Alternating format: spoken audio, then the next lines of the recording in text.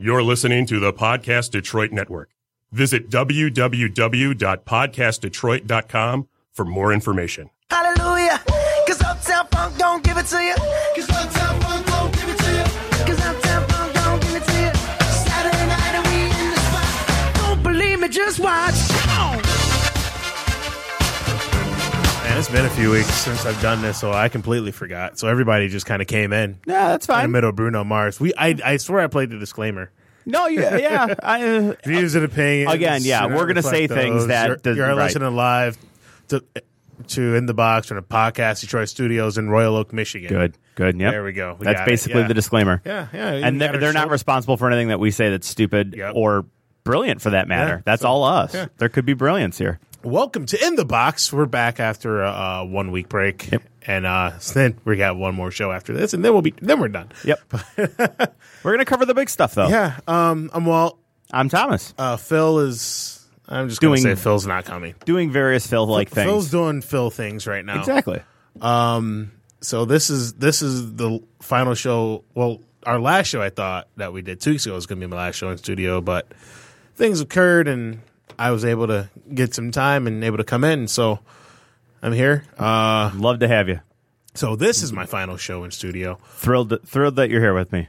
Thomas will be here the 3rd for a final show of the season, basically. I mean, and I'll be calling in.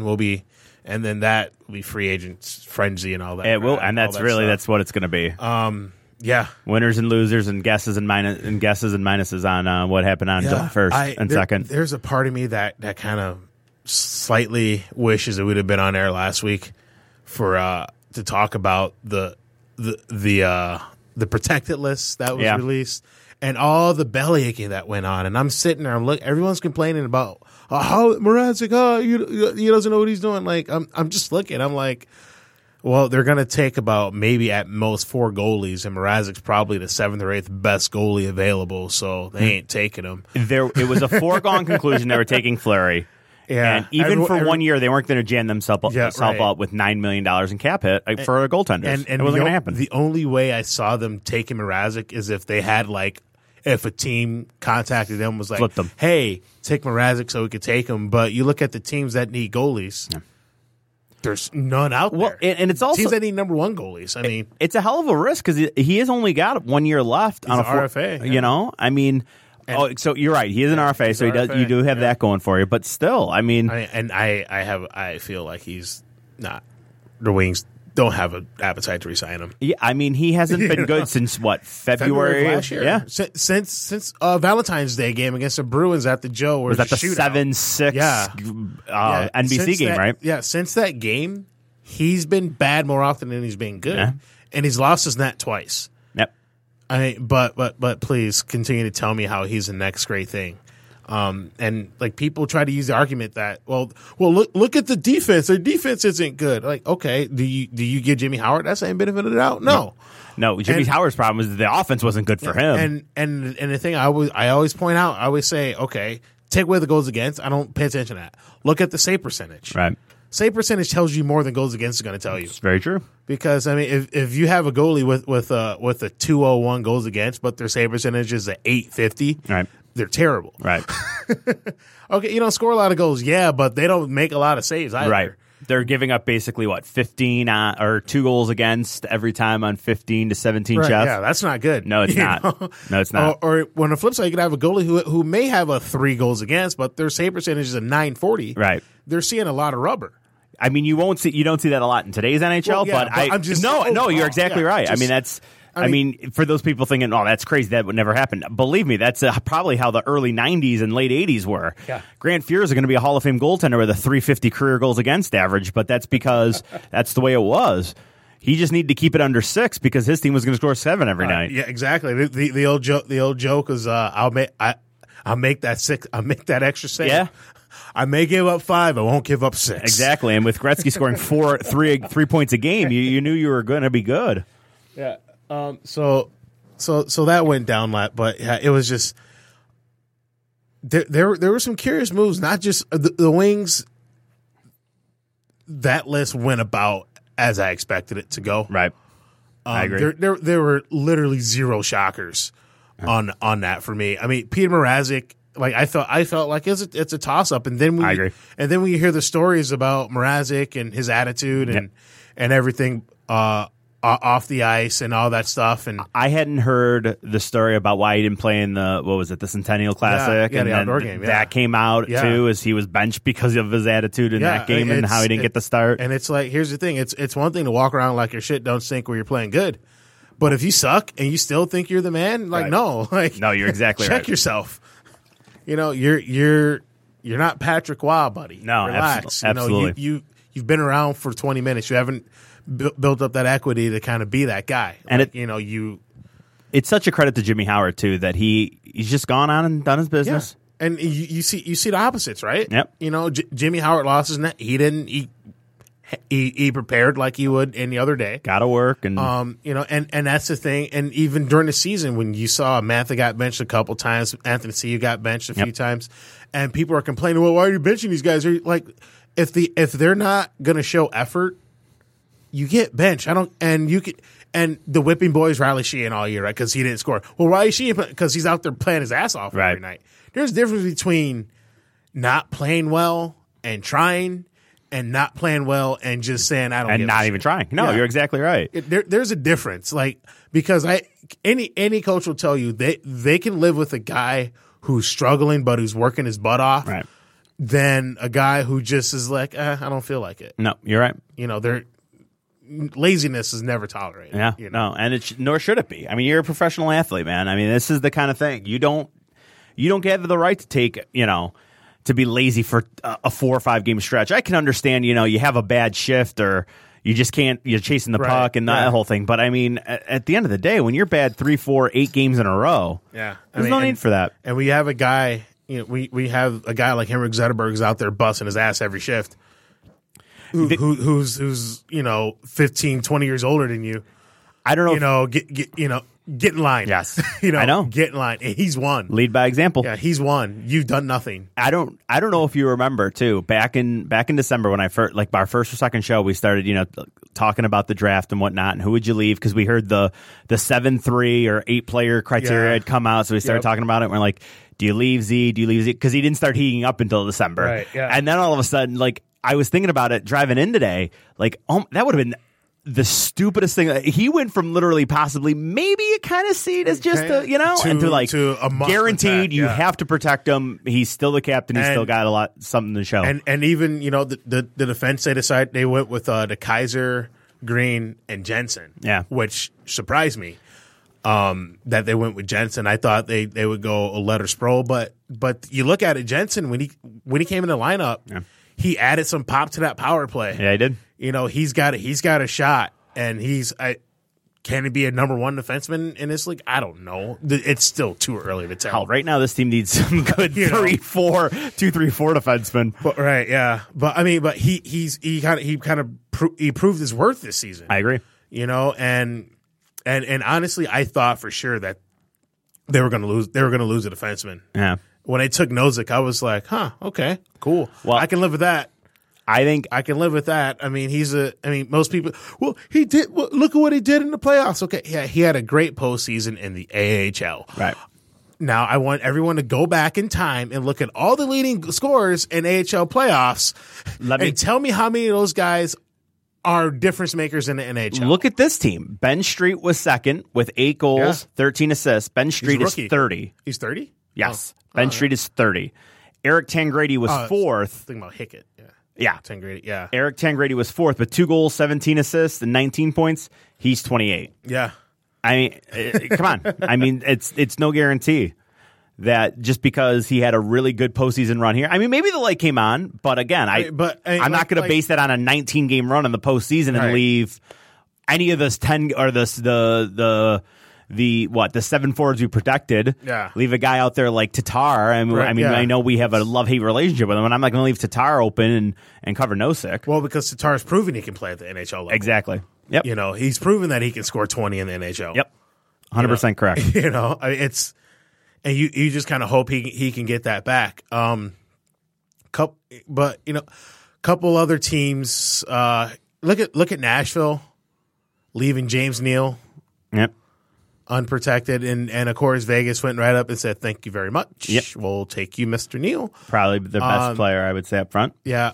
Now on the optics, James Neal, he has 1 year left on his contract. He's a UFA after this season, but and there were some questions about they protected Calle Jarnkrok, and a lot of people were kind of questioning that. We'll see what happens. Right. We'll see. Can Calle Jarnkrok step up to be a good 2-center, possibly a 2-center for Nashville? We'll see. Well, and here's the other thing that you have to keep in mind, and not just you, but everybody has to keep in mind. These GMs can't just look at who they let go for this 3-month period of time, right? In just this quick snapshot of time. Calle Jarnkrok is probably making $2 million over the next 3 years, where James Neal's making $5 million. And how soon is one of your back four defensemen coming up for contract? I don't have all this stuff right in front of me, but that's the kind of stuff you got to think of. Yeah. Well, Ellis is going to need a contract at the end of this year, and I now just cleared out $3 million in cap space with them taking Neal, which is going to allow me to keep Ryan Ellis, which I may not have been able to do. And that's the kind of thing where you have to look at the whole picture of a team to see how some of the big name guys. I mean, Fleury, it's not that hard to understand given what Matt Murray's done, but in a case like Neal, I think that's kind of what you're looking at. And conveniently yanking Fleury after having a bad game and Matt Murray leading you to the Stanley Cup, it makes that move look a lot easier. It does. Although, some of the, I'm going to get into this just because I find this interesting. A lot of people may have seen this stuff by now, but the side deals. Yeah. With Vegas, I just find this interesting. Real quick, let's see. Go ahead. What do you got? Ryan Ellis is up in 2 years. Outside of that, Subban's long term. He's got some time left. Yossi has 3 years left on his deal. Ekholm's long term. Yeah. Well, then did you just open up your cash flow there, and now in 2 years, Neal would have been a UFA anyway, so maybe that doesn't hold. But still, I mean. What if they go out and say, "Hey, Thornton Marlowe, why don't you guys come together and play here and fill out the lineup and make $2.5 million each and go for a cup with us here?" I mean, now RFA wise, Aberg, Austin Watson, Arvidsson, all RFAs, and is Ford and Ryan Johansson. Yeah, yes, that's the other one. That's the one. And Mike Fisher, UFA. I got to think he's gonna stay there. So that's, I mean, he doesn't need to make money. His wife makes plenty of money, so he can stay there. So honestly, $3 million that they just lost for Neal, and let's say keeping Jarnkrok. So I'm not gonna say all $5 million, but let's say $3 million. You can maybe get Aberg at $1 million. Yeah, Jarnkrok's at $2 million. Fisher at $1 million. 5 years. I mean, that's what that allows you to do. Oh yeah, no doubt. I mean, it's some of it, a lot of it was strategic calculating by them, but also, other teams are kind of like, you have to decide. I mean, look, the Islanders gave up quite a bit so that they wouldn't, so that Vegas wouldn't take one of their guys. The names that I saw that they were really looking to save: Kelvin DeHaan, Ryan Strome, Brock Nielsen, and Josh Bailey were all left unprotected. Yeah. So they trade him a college player, Miguel Grabowski's contract, because I believe his career's in jeopardy, I think. No, he's not. Not. Am I thinking the other guy that was Toronto and then went to New York? Kuhlman? Is it Kuhlman? Is his career in jeopardy? No. I thought one of them hadn't played in about a year. I don't know. I'm not going to double check that. To take JF Berube, basically who will probably be their third netminder. Yeah. But they also got, I think, got another first round pick and then a second round pick in 2019. Yeah. So. And then. Would you have done the deal to get, with Anaheim, they draft Clayton Stoner, they get Shea Theodore as a throw-in to not take Vatanen. Yep. Wouldn't you rather take Vatanen? Or are they thinking, all right, well, we're going to have to deal with these guys in the future, so... I think, yeah. Do you think that's more of the idea behind it? Shea Theodore isn't not a bad player.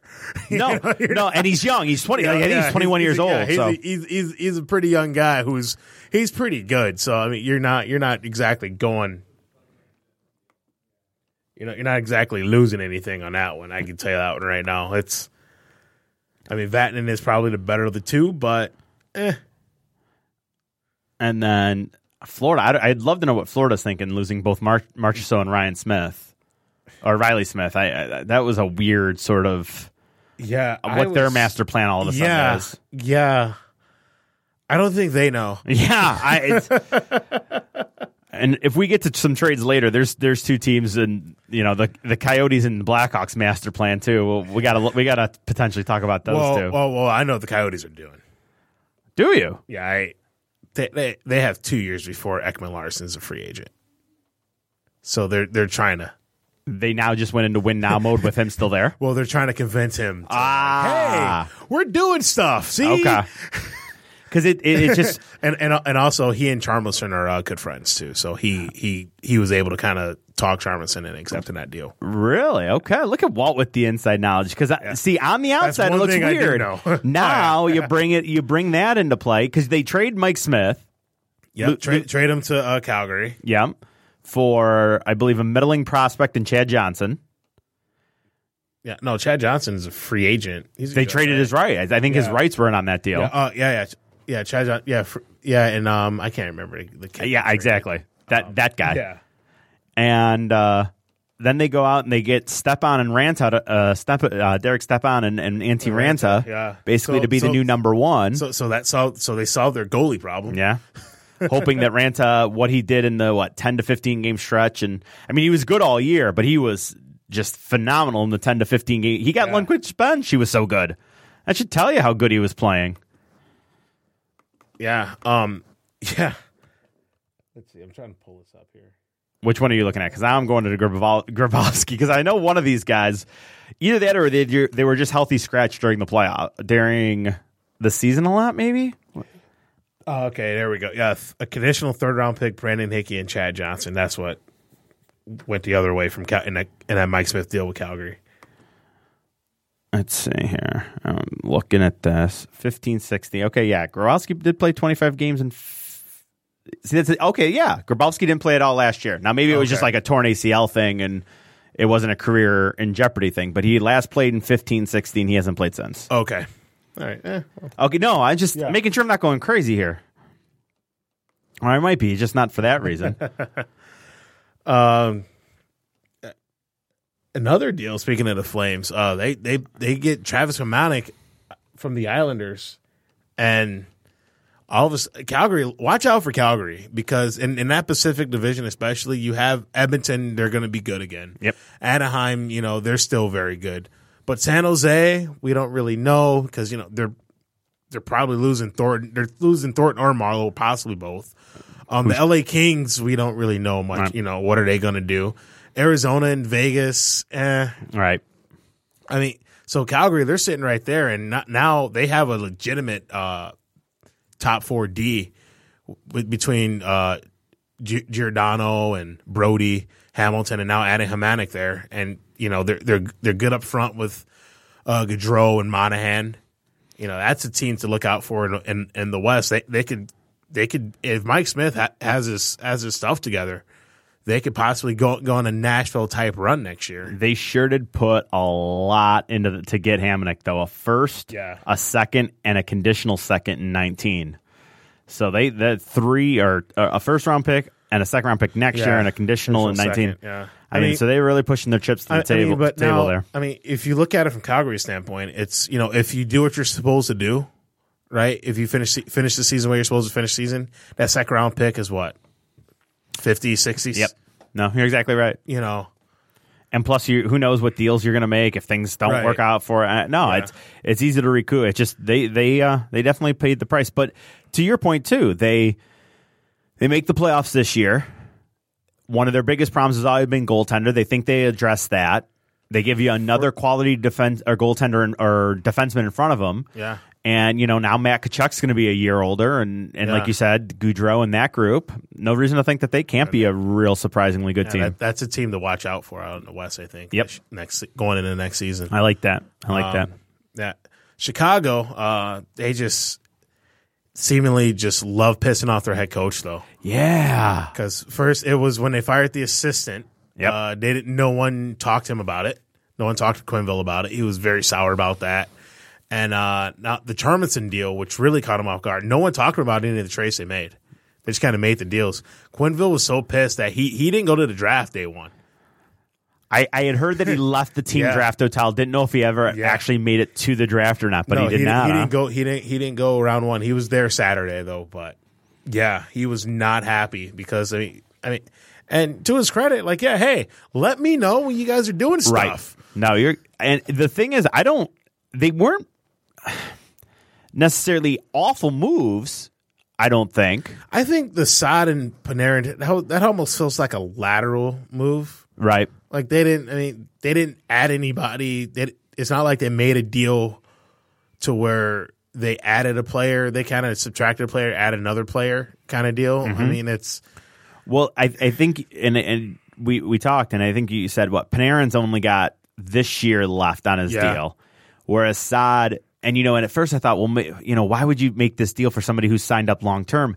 Maybe that's why. Yeah, maybe that's why they might have done the deal is because we're not going to be able to keep Panarin at just 6, so let's send Panarin out and get in Saad, who's locked in at 6 for the next 3 years. And in addition to that, with the Charmelson, I'm just going to say dump. Because there's I think you have $4 or $4.5 million that's now gone. Yeah, that's one I don't get. I don't just because I look at that Charmerson deal and it's they got the young defenseman Connor Murphy coming the other way, but you're not better. I don't think you're better today. If you have this lineup, you put this lineup against the Nashville Predators in the first round again, you still lose. Well, and they still lose. No, you're right. But here's what I wonder if what they're thinking was that. I mean, and I don't have the score sheets right in front of me, but I know game 1 they lost 1-0, right? Yeah, and then they lost a 3-2 game. Well, they got shut out both games in right. Chicago. It was 5-0, so that was a big blowout. And then it was a 3-2 game 3, and whatever game 4 was. Maybe they're thinking, okay, let's shift some of this and get some deep and get some offense. Because they also they lose Hossa. Yeah. And I assume since he didn't retire long-term IR, you get some of that cash back. Yeah. And you lose Charmelson so that you're down a good defenseman, but you now have maybe $10 million to go spend? But on who? That's the flip side. That is the flip side. No, you're exactly right. I mean, that's one of those things where it's like, okay, we have all this cap space. That's great. And it's a thing. Are you overpaying on a short-term deal? Yeah. Are you saying again? I feel like you can talk, which you are, right? I mean, if you sign in anybody Saturday, you're overpaying them. Yeah. Period. Because that's how it goes. That's just how it goes. Everyone gets overpaid. No, you're very, very true on that. But I mean, I just feel like I have this weird vision. There's talk about them bringing in Sharp again. He's a UFA. There's talk about them signing Sharp. But again, they just recycle their guys. Versteeg has come back. Now they bring Saad back. Now let's bring Sharp back. Charmelson will be back in 6 months somehow. Let's see. I'm going to just look at forwards here. Why do I see? I get this crazy feeling like you're going to see a Solani Korea thing from 2 now Hall of Famers. Congratulations to those guys. Thornton and Marlowe. Going somewhere cheap. Go chase a cup. Yeah. Let's see. You got Sharp, Radulov, he's probably going to stand in Montreal though. Okay. You can always get Shane Doan. They could balance. They need a third line right winger, I guess. Mike Fisher. Wouldn't imagine he's going anywhere. Drew Stafford, Mark Savard, Chris Kunitz. But I think he wants to stay in Pittsburgh. Everybody that you're naming, 35 and older. Thomas Vanek.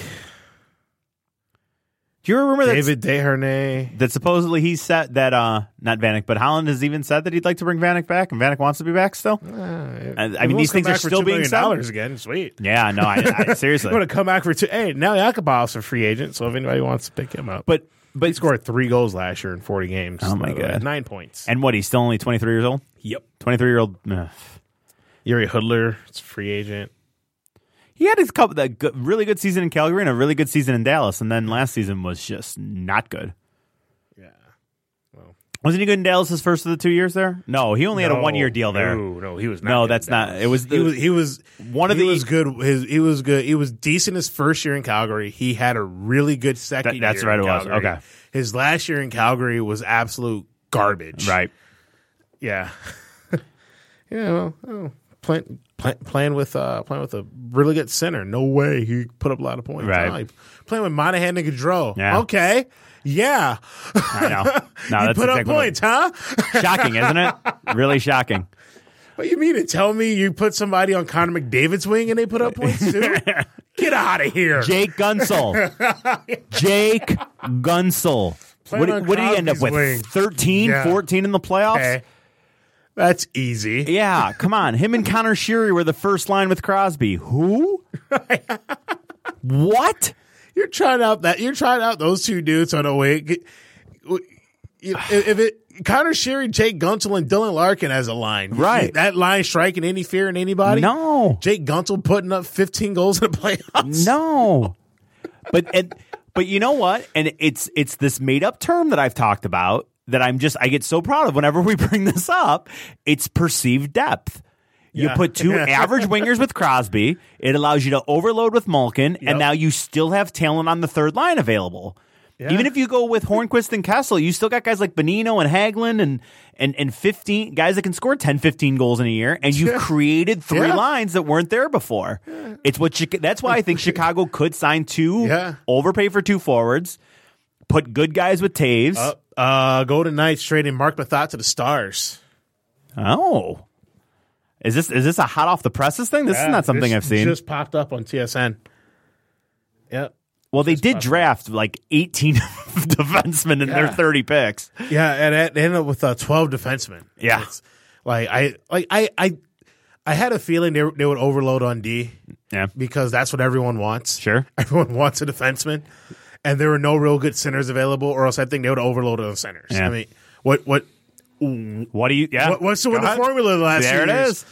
Depth down the middle. Depth down the middle, good blue line, and goaltending. Yep.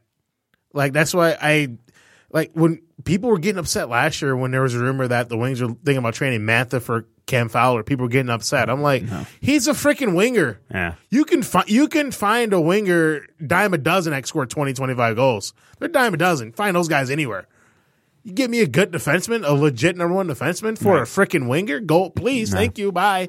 And it's not like Fowler's some 33-year-old that's going to be. I mean, he's literally 10 years younger than that, maybe 8 years younger than that. Hey, Mantha, you get to see the Angels. You get to pick which baseball team to root for, the Dodgers or the Angels? Yeah, exactly. You know, bye. Enjoy your time.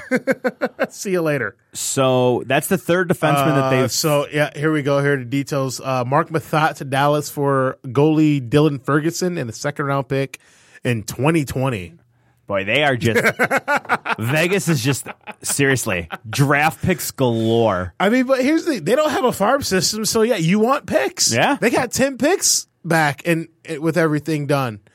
You know? Because they flipped three defensemen. This is the third defenseman they flipped. Trevor Van Riemsdyk got flipped. They flipped David Schlemko. Yep. And now they flipped Mark Methot. Yeah, it's you don't have a farm. And it's almost like I equate it to. I actually feel like they could have got a better deal. You said a middling goaltender prospect and a fourth rounder. Ferguson, I don't know what a Dylan. I don't know what a Dylan Ferguson is. That seems light. I feel like that you probably could have done better than that. Yeah. I mean, because Methot was being talked about as being a pick to flip. That's interesting. Very interesting. All right. So I'm not looking for the American style free skier. Yep. So we're not looking for the skier. So let's see. That drops Methot from the first pair that I had him on. Probably slides Colin Miller in. I got some Vegas lines, projected Vegas lines. All right. I got Neil, Eakins, and Perron. WHL for the Kamloops Blazers. Youngster goalie prospect. Born in 1998. So he's what, 19? 19? Yeah, 19. If his birthday's hit. He's a youngin'. There we go. All right. We're about to learn about Dylan Ferguson. Okay. He's from Lansville, BC. He's 18 years old. So that means he was a 7th round pick. Oh, just last year by the Dallas Stars. 7th. So you got a 7th round pick netminder and a 4th round pick in 3 years. He'll be 19 in September. And you lost probably the guy that I would have projected from the list. You're as the guy that would have logged the most minutes on your back end.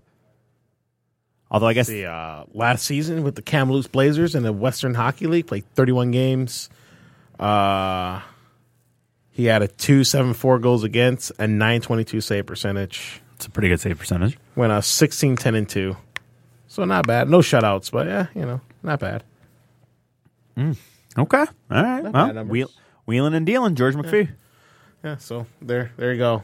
Breaking news. That's how we do it. Yep. Love Monday trades. Yeah. Yeah.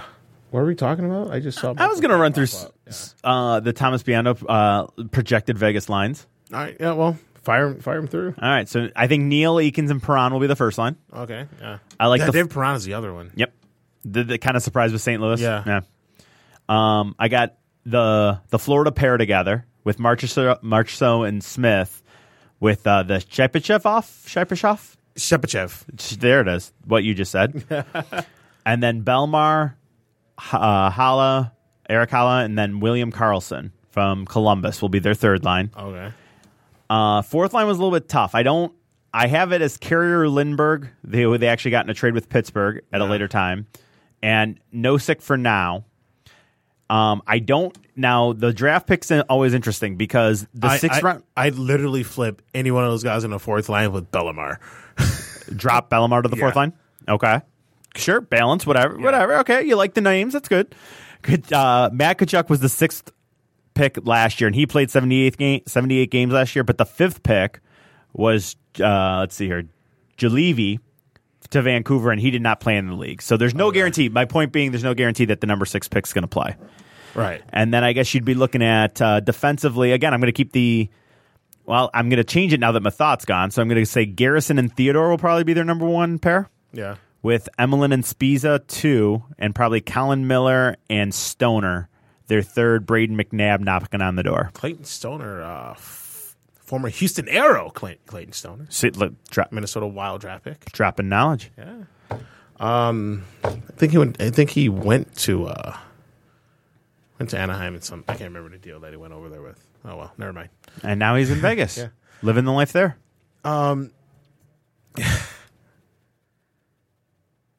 It's crazy that this is like this. It's all over now, right? Like we've been months and months of speculation of who they're going to draft, what the team's going to look like, what's going to happen, and now here we are. Yep. Vegas, they have their team, they have their roster. They're not going to be playoffs, but there are 2 really good centers away from being a very quality team, I think. Yeah, I mean, they try to solidify a back end and get some centers and get some. I mean, but draft picks. Yeah, and Marc-Andre Fleury has a good year in that. Who knows what she can do, right? I don't think they're going to be the worst team in the NHL.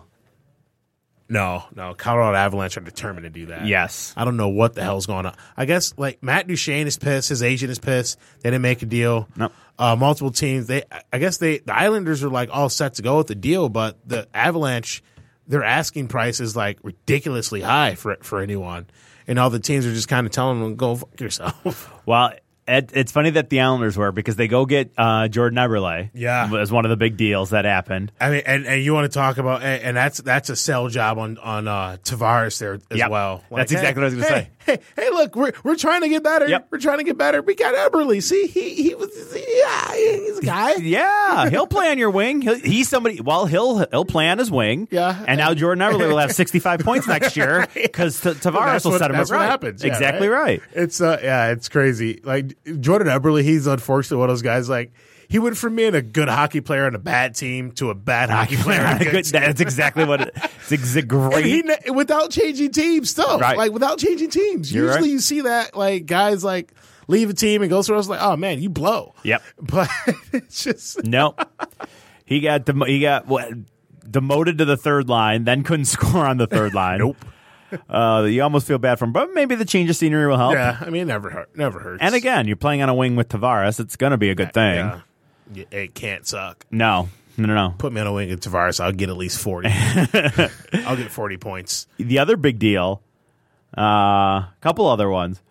It was well over a week ago now, but we haven't brought it up. Was Drouin going to Montreal? Yeah, Jonathan Drouin going to Montreal, Les Habitants, and then signing a $5.5 million a year contract. Yeah, which was like, I didn't realize he had as good of a season as he had. Yeah. My first thought was that's insane, but I didn't realize he had a good season. He had a good year, but I still, but he's a center.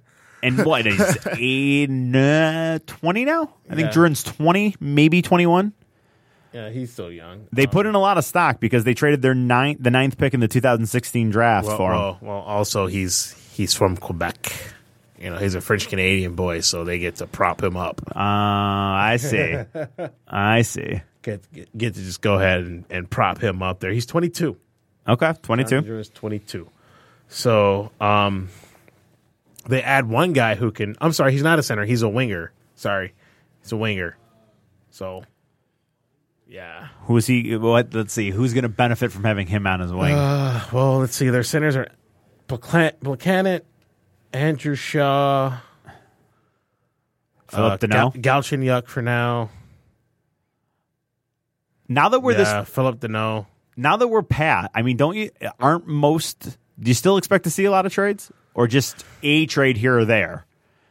Because normally once you get through the draft, now it switches to free agency, and you don't really see a lot of trades. But maybe during training camp you might see a few. But remember, I think it was about the 27th or something last year. 27th, 20, just a few days before. Oh, that's right. The big when that 3 day when everything just went to hell. Subban traded, Hall traded, Stamkos signs. What's happening? I know everything happens within 27 minutes. I know that was. Like Sports Illustrated even did a piece on and I think that was what they called it, 27 minutes in July or in June or something like that. Just like, wait, what? Huh? I know. What? I can't. What? The news came just so quickly on those three things. It was unbelievable. Like one of those things, like you just once your brain processes the first thing you hear, the other thing happens. You're like, wait a minute, no, I wasn't done thinking about this. And now I got to what now? Huh? Do you think people now have gone or will give? Are seeing the light on the Hall for Larson deal and thinking that maybe Edmonton isn't as stupid as they thought since Edmonton. Yeah, no, I didn't mind the deal at all because again, strong man down the middle, strong defensively. Right, I would trade a defenseman if you're going to give me a legit top defenseman for bye, see you later. Right. I will always, and that's just me. I will always go defense over offense because. Here's the thing: if you have a great defense and okay offense, you can win, right? Because if you can only score 2 goals a game, but you only give up 1 a game, right? LA Kings literally won a cup doing that, right? No, you're exactly right. They won 2 basically. They won 2 doing that. Just like we're not going to let you score, right? And Ottawa Senators almost got to a Stanley Cup final doing that. Yeah, they were 1 shot away from from doing that. So upset that they didn't get that shot. But yeah. So I didn't mind that trade. But the one thing that kind of caught me off guard was like, for Edmonton's standpoint, it's like so it was just player for player. Like you just know Edmonton got offers last year, sure, for Taylor Hall, and they said no to, right. And they were probably better packages, right? Mm-hmm. Maybe not better. Maybe not just one better overall, but probably better like a draft pick or 2 here or there. Right. And I thought like you couldn't get Larson and right, a second rounder or something like that, a draft pick, something or that was the one thing that just caught me off guard. Did you with that deal? But were there rumblings that Hall was on his way out? Yes, they're very faint though. It was just kind of like someone was going to get moved, and there are only 2 people with any trade value on their team. Right. It was McDavid and Hall. Right. And you knew, they're not trading McDavid and center iceman, and you trade the winger because that playing with McDavid. Hell, didn't Zach Cassian play with him for a while and have a 4-goal game? Zach Cassian parlayed that into a 3-year contract. I know, I saw that. That was also hot news. $2 million per. But yeah, it's like one of those things. Like he's a winger. You can with the very big exception of your Kanes, your Ovechkins, your Tarasenko's, those guys who are exceptionally phenomenal wingers. Sure. Outside of that. Name the top 10 players that you can think of that aren't defensemen, and they're probably going to be centers. Right, exactly. It's like one of those things where it's like, I don't like no disrespect to the wingers. Right, they bring a lot to the table. Right, but just not as they're not as valuable. Because again, you can with the right center, right? You can put any schlup. Right. On a wing. I mean, literally, John Tavares has made a lot of people money. Yes, that's true. Oh, my God. That's a great way of putting it. Matt Molson, Kyle Okposo. Yep. He's made guys money. Hell, drawing attention away and getting the second pair down to Franz Nielsen, that probably made Franz Nielsen look much better. Franz Nielsen made some, John Tavares made a lot of guys money. Yep.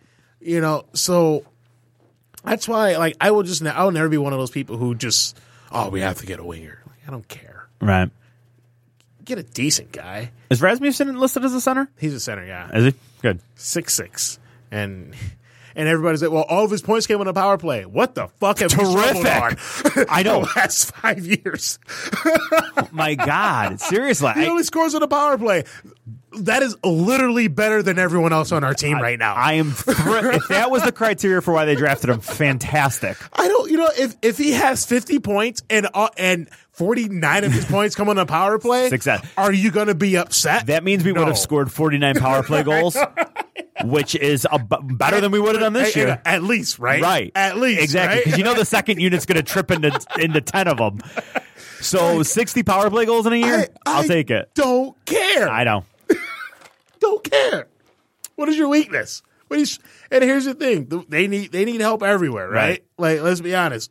And again, I'm sorry. And now, in 5 years from now, if one of these guys picked from 10 to 30 turns out to just be a second coming of Johnny Tays or something like that, right? Yeah, man, yeah, we swing and a miss on that one, bud.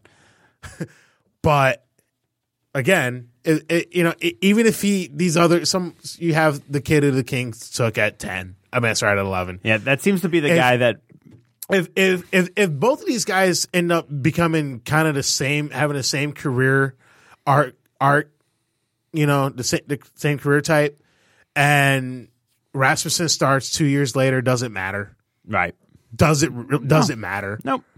In a grand scheme of things, no. Nope.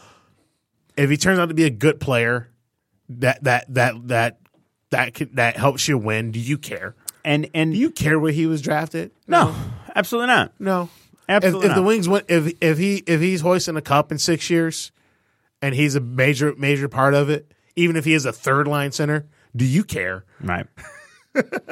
Will you care? I'm going to tell you right now, no. No, you're not. And the other thing is here, I threw in 2010, picked a year. The team that drafted 9th was Minnesota, and they took Michael Granlund. Great player. Good player. Real good player. Before them, Atlanta took Alex Burmistrov. All right, they probably would have wanted Granlund. Oh, by the way, both of these teams should also know Vladimir Tarasenko went 16th and was still on the board. Yeah.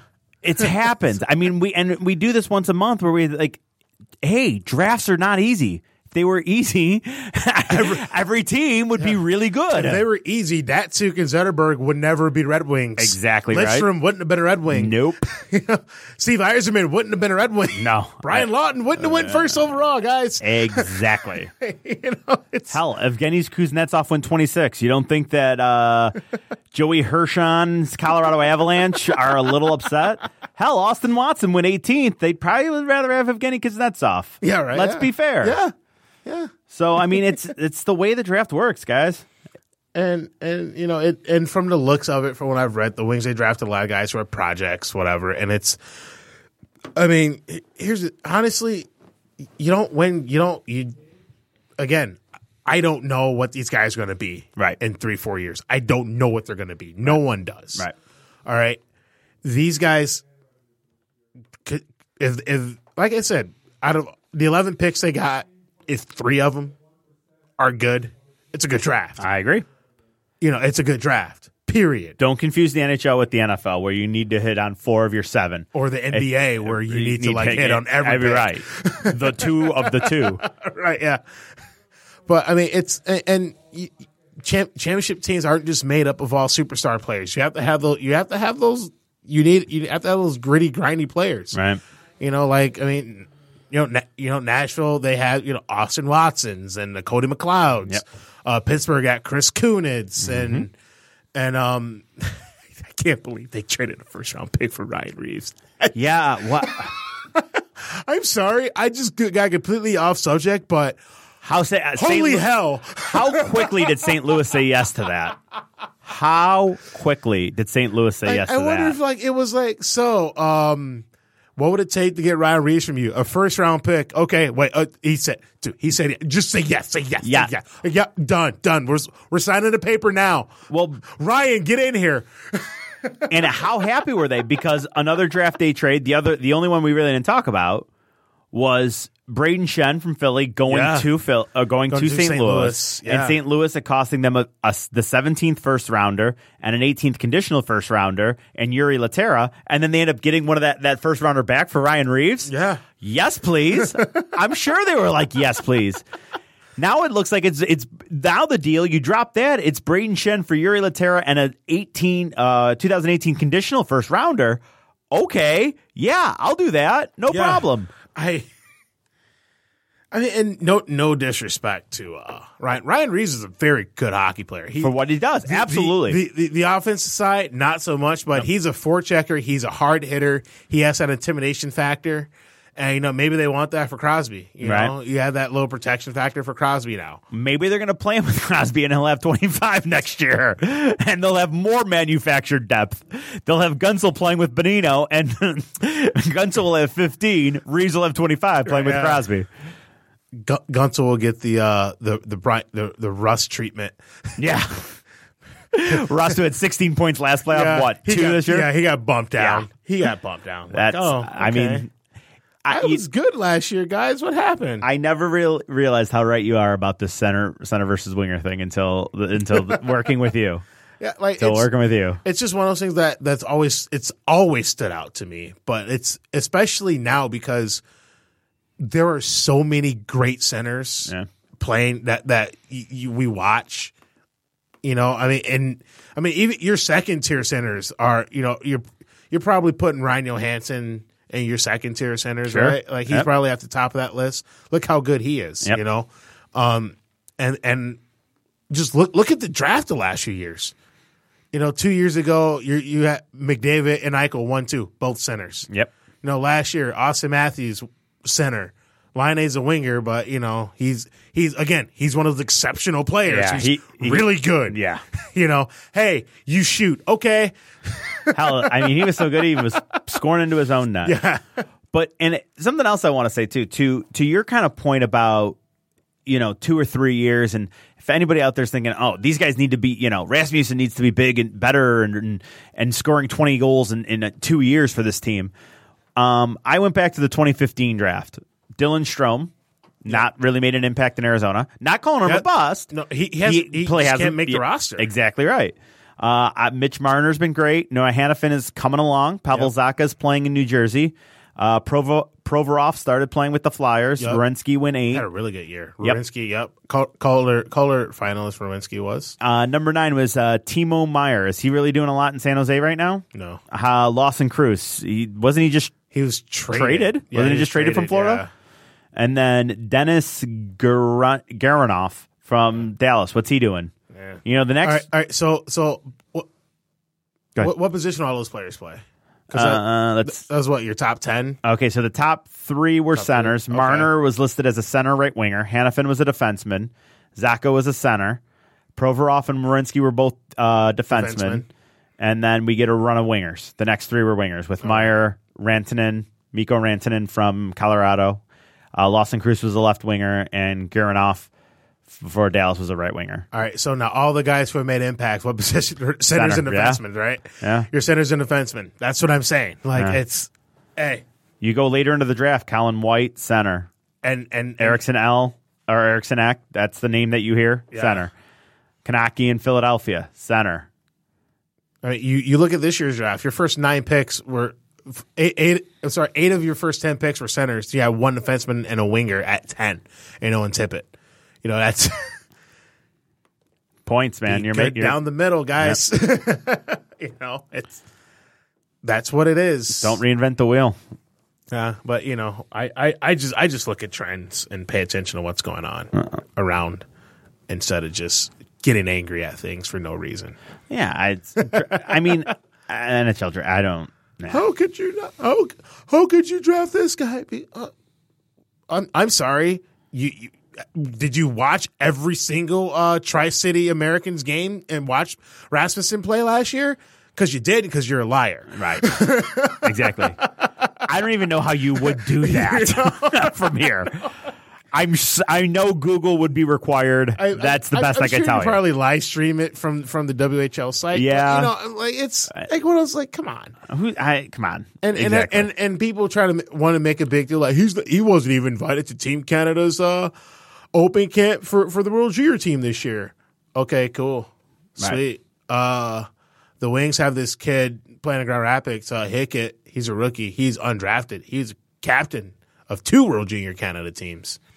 So you're going to please tell me how that matters. Right. Darren Helm won a gold medal in the World Juniors. That's cool, right? Yeah. Please tell me again how the World Juniors matter as so much. Right. Please.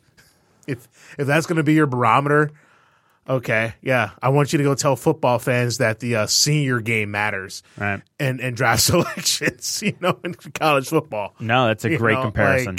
It's a great comparison. Are there superstars that come out of World Juniors? Yes, there are. Sure. Are there guys who have a great turn who play really good for 2 weeks and look really good for 2 weeks, and then you just never hear from them again? You bet your ass there are. Yep. Look at her. Just look at Anthony Duclair in Arizona. Had a good rookie year in Arizona, scored 20 goals. Minor leaguer, was sitting out to the A last year. Yep. So after being traded, he was he was drafted by the Rangers, traded to Arizona for the defenseman. Jeez. Yandel? Right? Yeah, and the Yandel deal? There's a Yandel deal. Yeah. So I went back to because the 15 World Juniors. Okay, 2015 World Juniors tournament. Sam Reinhart led the tournament in scoring with 11 points, along with Nicholas Patan and Connor McDavid. Okay, I think we've heard of one of those names, and Reinhart's floated around. He's in Buffalo. I floated around like our knowledge base, But he floats around our knowledge base because I get him confused with Griffin Reinhart all the time too. Brother, yeah. the 10-point getters, William Nylander and Max Domi. Okay, coming along. They're coming along. Yep. Curtis Lazar was next with 9 points, and he was just traded from Ottawa to Calgary. Yep, because he couldn't crack the lineup. Yep. Oscar Lindblom. I don't know who that is. Lindblom, Blom to end it. Martin Ruway, Reway, Adrian Kempney, and Anthony Duclair were the top 10 scorers in that tournament. Yeah. So you've heard of a few of them, right? But you've also not heard of another 5 of them. Sam Reinhart, by the way, last year, 79 games played, 17 goals, 47 points for the Buffalo Sabres. Wow. Not bad. Not a bad year. Let's see if I can see here. I picked this Martin. And what position does he play, boys and girls? He's a center, ladies and gentlemen. Follow along. Center. All right. This Martin Ruway doesn't even have stats up for last year. There you go. Although I don't know if it's fair considering he's a Slovak. I mean, we're gonna make judgments on the Slovak. Somebody did on the Slovakian World Junior team. This season, this past season, only Reinhardt's second full season in NHL. He's only 21. Some of these kids, that's pretty good. Yeah. Huh. Buffalo, let's see. They draft Sam Reinhart 1 year draft. They draft Jack Eichel next year's draft. They trade for Ryan O'Reilly. All 3 centers. I see a theme with today's show. I see a very big theme. Well, because I had a discussion with somebody about this recently, and they're trying to tell me how they're basically just trying to tell me how my theory on this is wrong, and I'm like, well, no, it's not. I will hear none of this. And then I had to correct them because he said, "Well, your theory. I mean, but I'm like, no, it's not a theory. It's only a theory if it's not proven." So yeah, that's true. And if it's, I mean, let's think of who the last we've had basically 4 Stanley Cup champions this decade. Let's see. Crosby, Malkin, pretty good down the middle. Taves and Kane center iceman going to be pretty good down the middle, no matter who it's been, And then what? Los Angeles had Carter, and who is their other center? Kopitar. Oh yeah, those are the top two centers on the teams that have won the Stanley Cup this decade. There's one. Well, I'm missing one cup winner, I think, but I mean, you get the idea. Boston. Yeah. Oh, yeah. Martin. Yeah. And Krejci. Yeah. All right. Those two will do. Yeah. Datsuk and Zetterberg were pretty good back in 2008. Pretty good. Yeah. Pretty those good guys got some things done. Getzlaff. And. Can't remember. All right. Here we go. Digging in. There you go. Pull it up. We'll do it after the break. Yeah. We'll hit break. We'll be back. And we'll answer this question about who the Ducks second center was, and also maybe show Griffin some love, and maybe more. There it is. Yeah, I don't even know what song I'm gonna play. Benefits of live radio, right? No, that's fine. You gotta pick a song. We'll go some JC. Any song will do. Yeah. All right, we'll be back. We are back, and we have facts. Yeah. And, and if you're thinking, all right, so the name actually was the second leading scorer on the team was Andy McDonald, 29 years old. You're like, Andy McDonald was never that good. Well, that year, Andy McDonald had 27 goals, 51 assists, and 78 points. So he was okay that year. He had a couple more good years and then pretty much fell off the face of the earth after that. But also some other names on that team. Ryan Getzlaff was probably the number 2 center. Teemu Selanne led that team with 94 points. A 27-year-old Chris Kunitz had 60 points playing on another wing. And, oh, by the way, defensively, they had a 32-year-old Chris Pronger, a 26-year-old Francis Boschman, and where's the other one at? 33-year-old Scott Niedermayer. Yeah. Pretty good. And how about strength down the middle? And the Michelin man in net. Yep. Oh, you got to shrink my pads down? Oh, no way. I can't stop pucks anymore. Crazy. Pretty much how it went. Oh, I'm just a middle-of-the-road goalie now. Huh. Weird how that works. I like it when I love that voice. Weird how that works. I can't even replay it, but that's fantastic. Yep.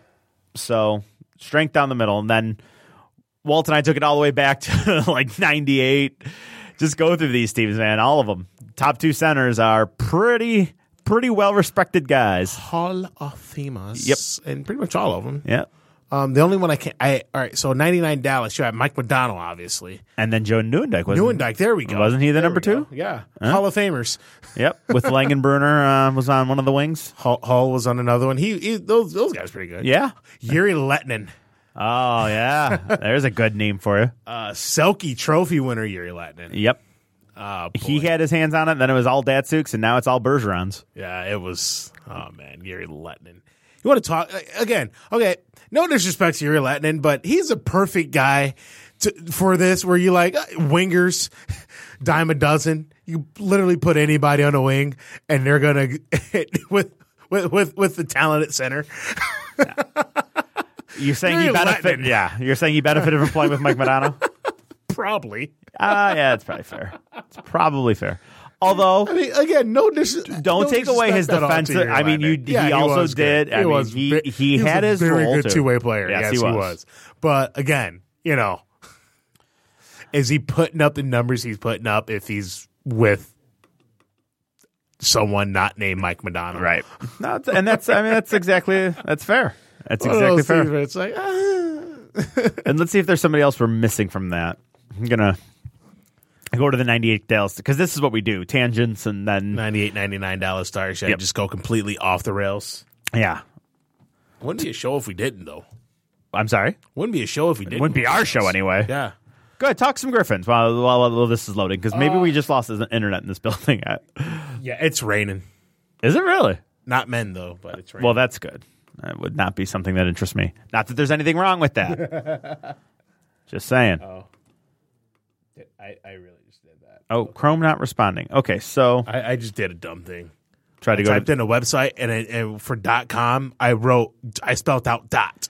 Wow.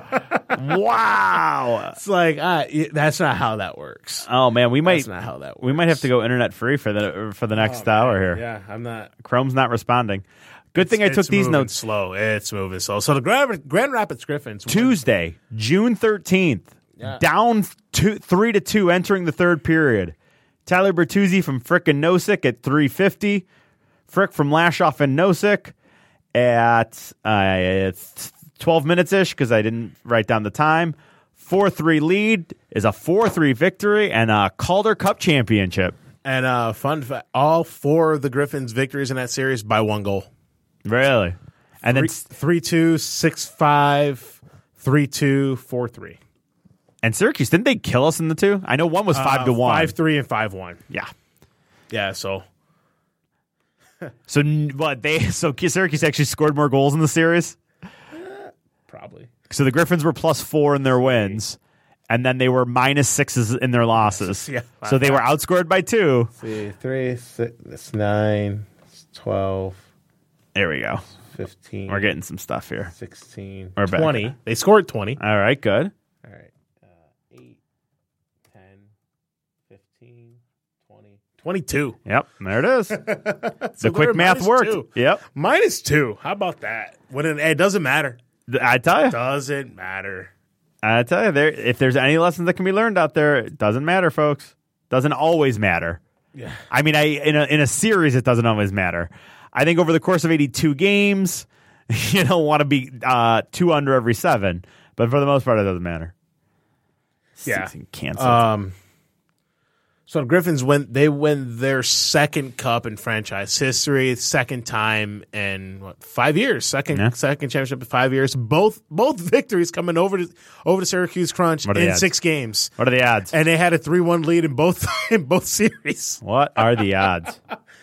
Yeah, it's the only difference is this time, the first time they won in Syracuse on the road. This time they won at home in Van Andel.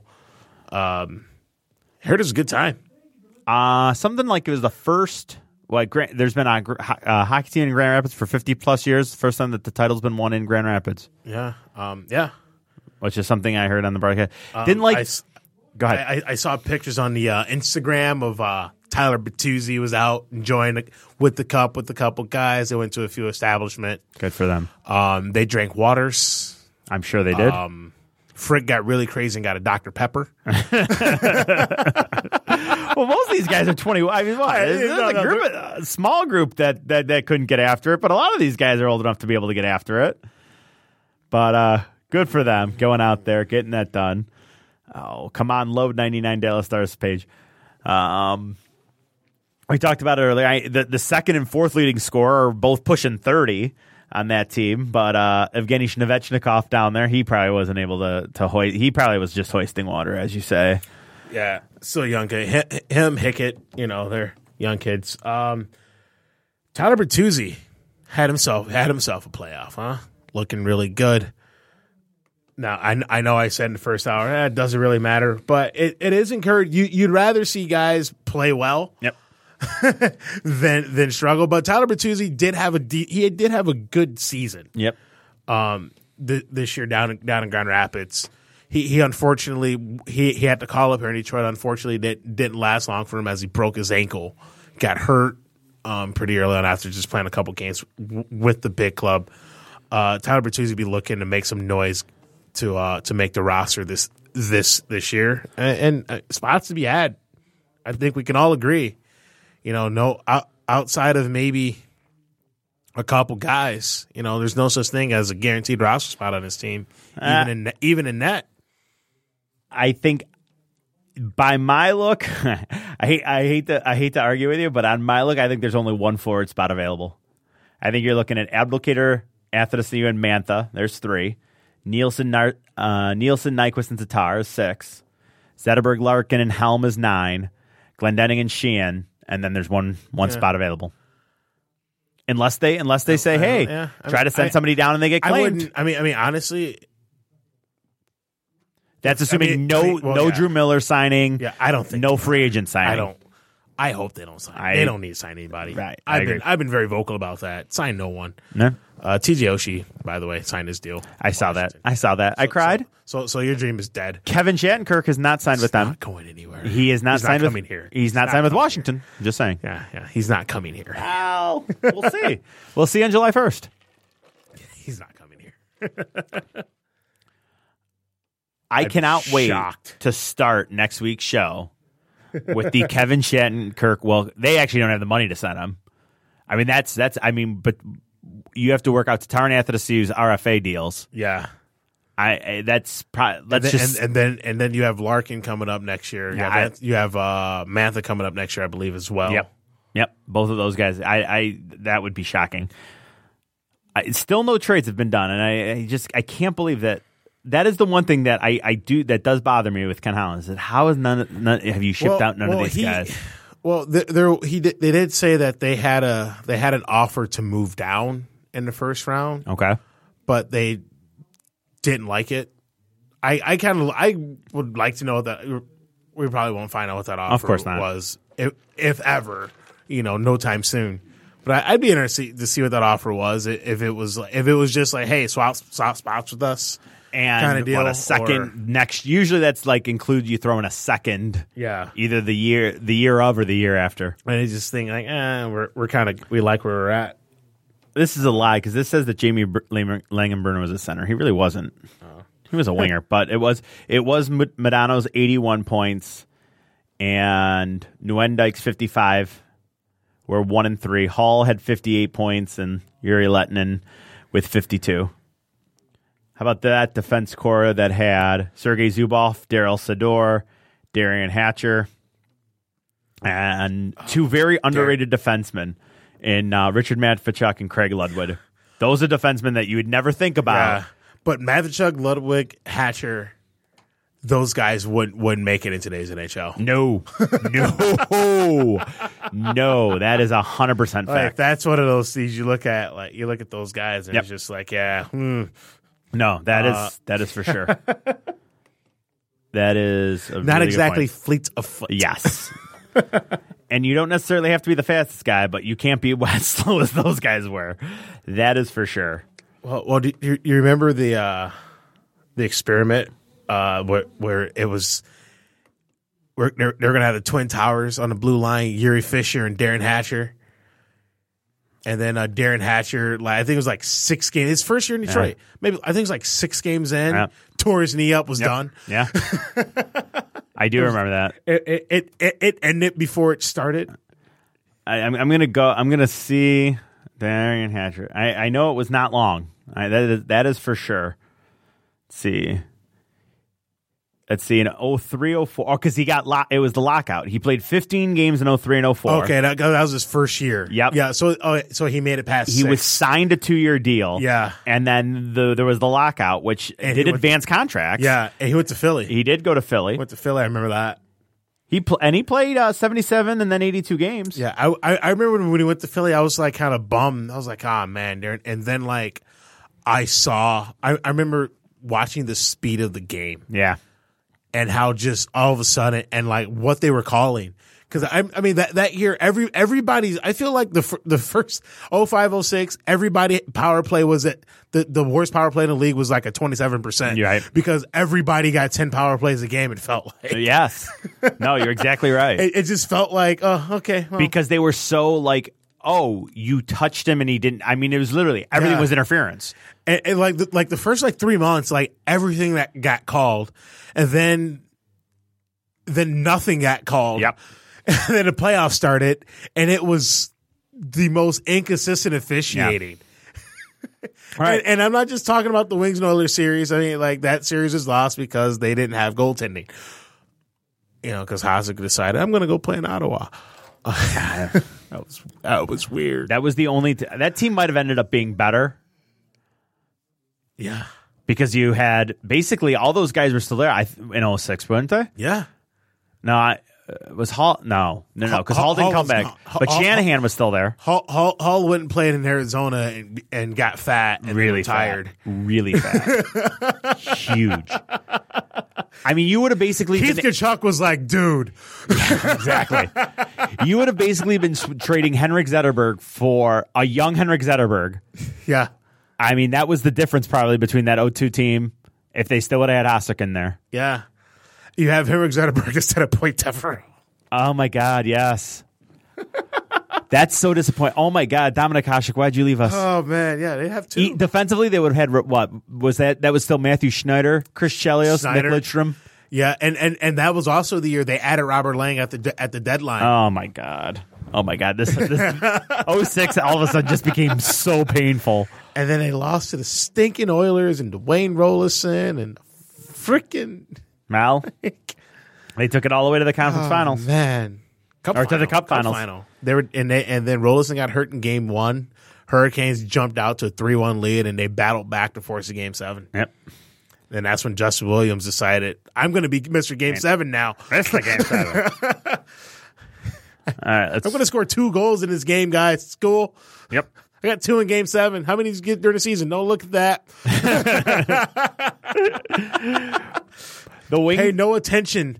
The percentages weren't good, but listen to this. In 2005 and 6, not making this up, specialty teams, the Maple Leafs led the league with 107 power play goals in 501 attempts. What is that?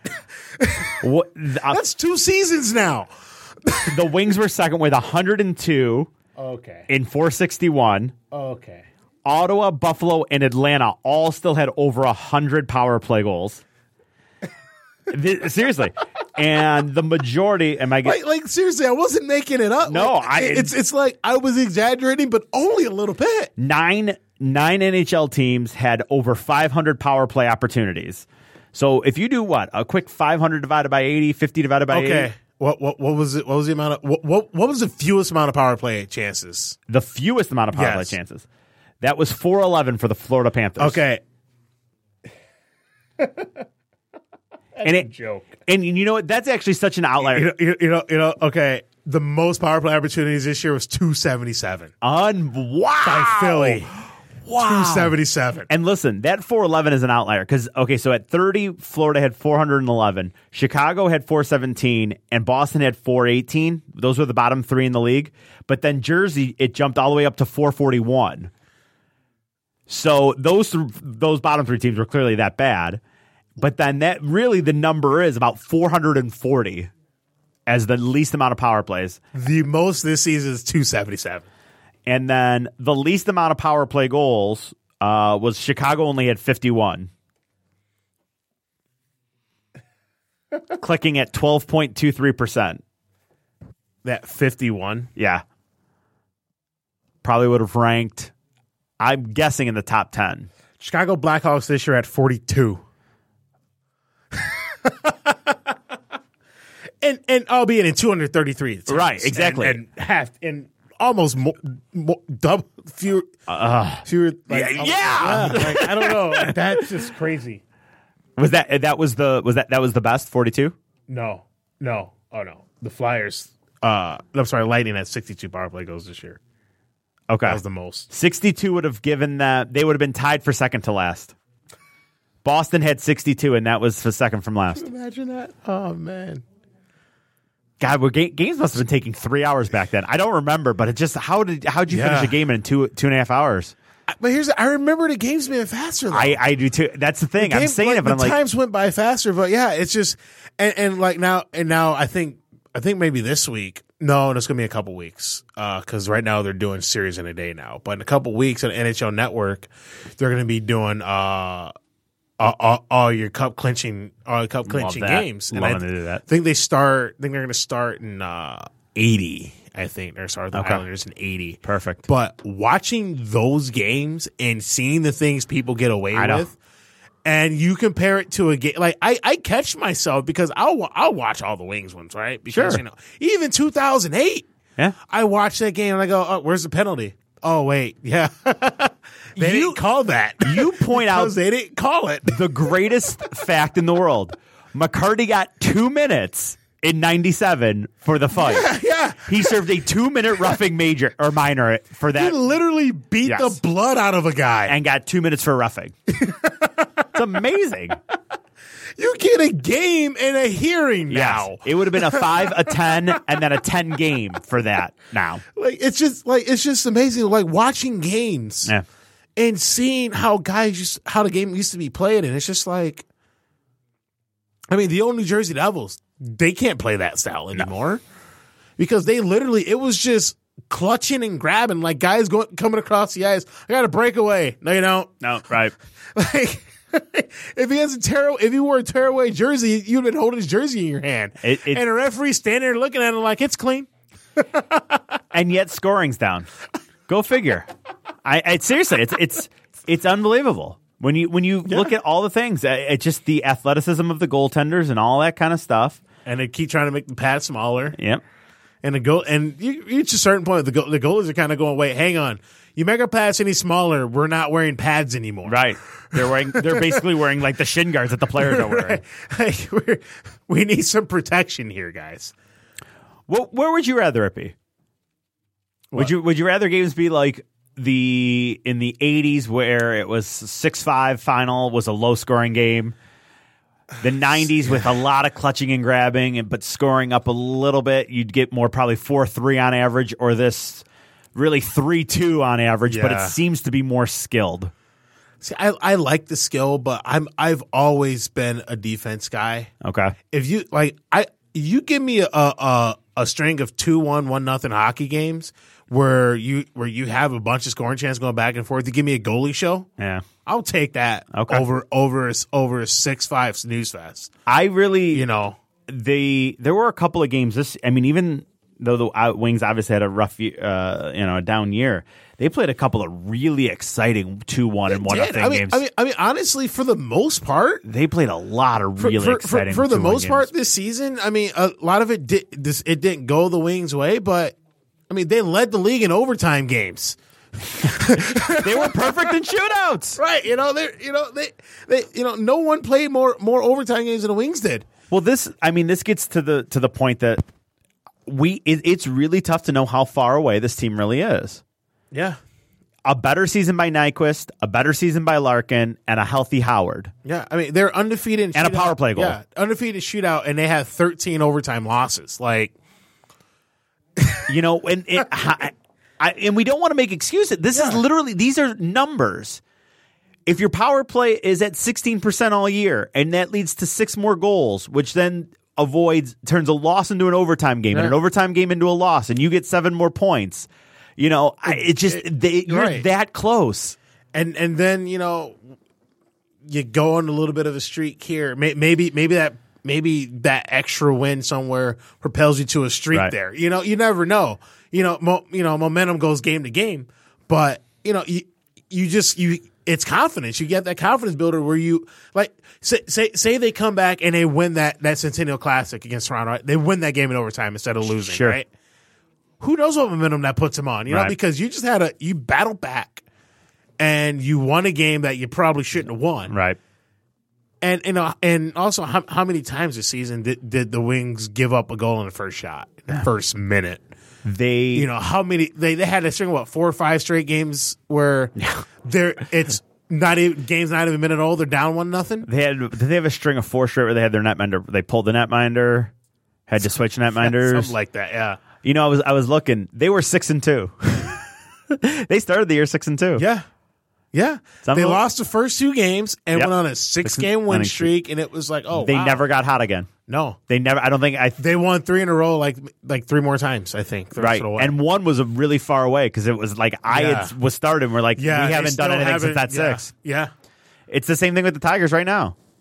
I mean, that's an entirely different thing. Well, prior to the last week and the free fall, that's an entirely different. You're just waiting for that. The Wings. We were waiting for that winning streak. We were waiting for Nyquist and Larkin to get hot. Tatar got hot late, but we were waiting for all 3 of them to get hot at the same time. It just never happened. Tatar got hot when he got paired with Zetterberg. Yeah.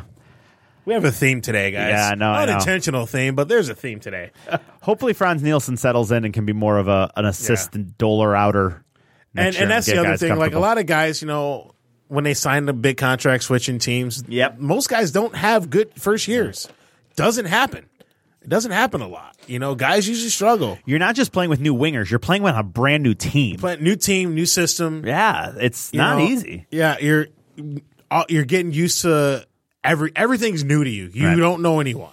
So it's and also you got to remember, Wings, they did have some injury issues, and the line juggling. You're never really knowing who you're playing with night after night.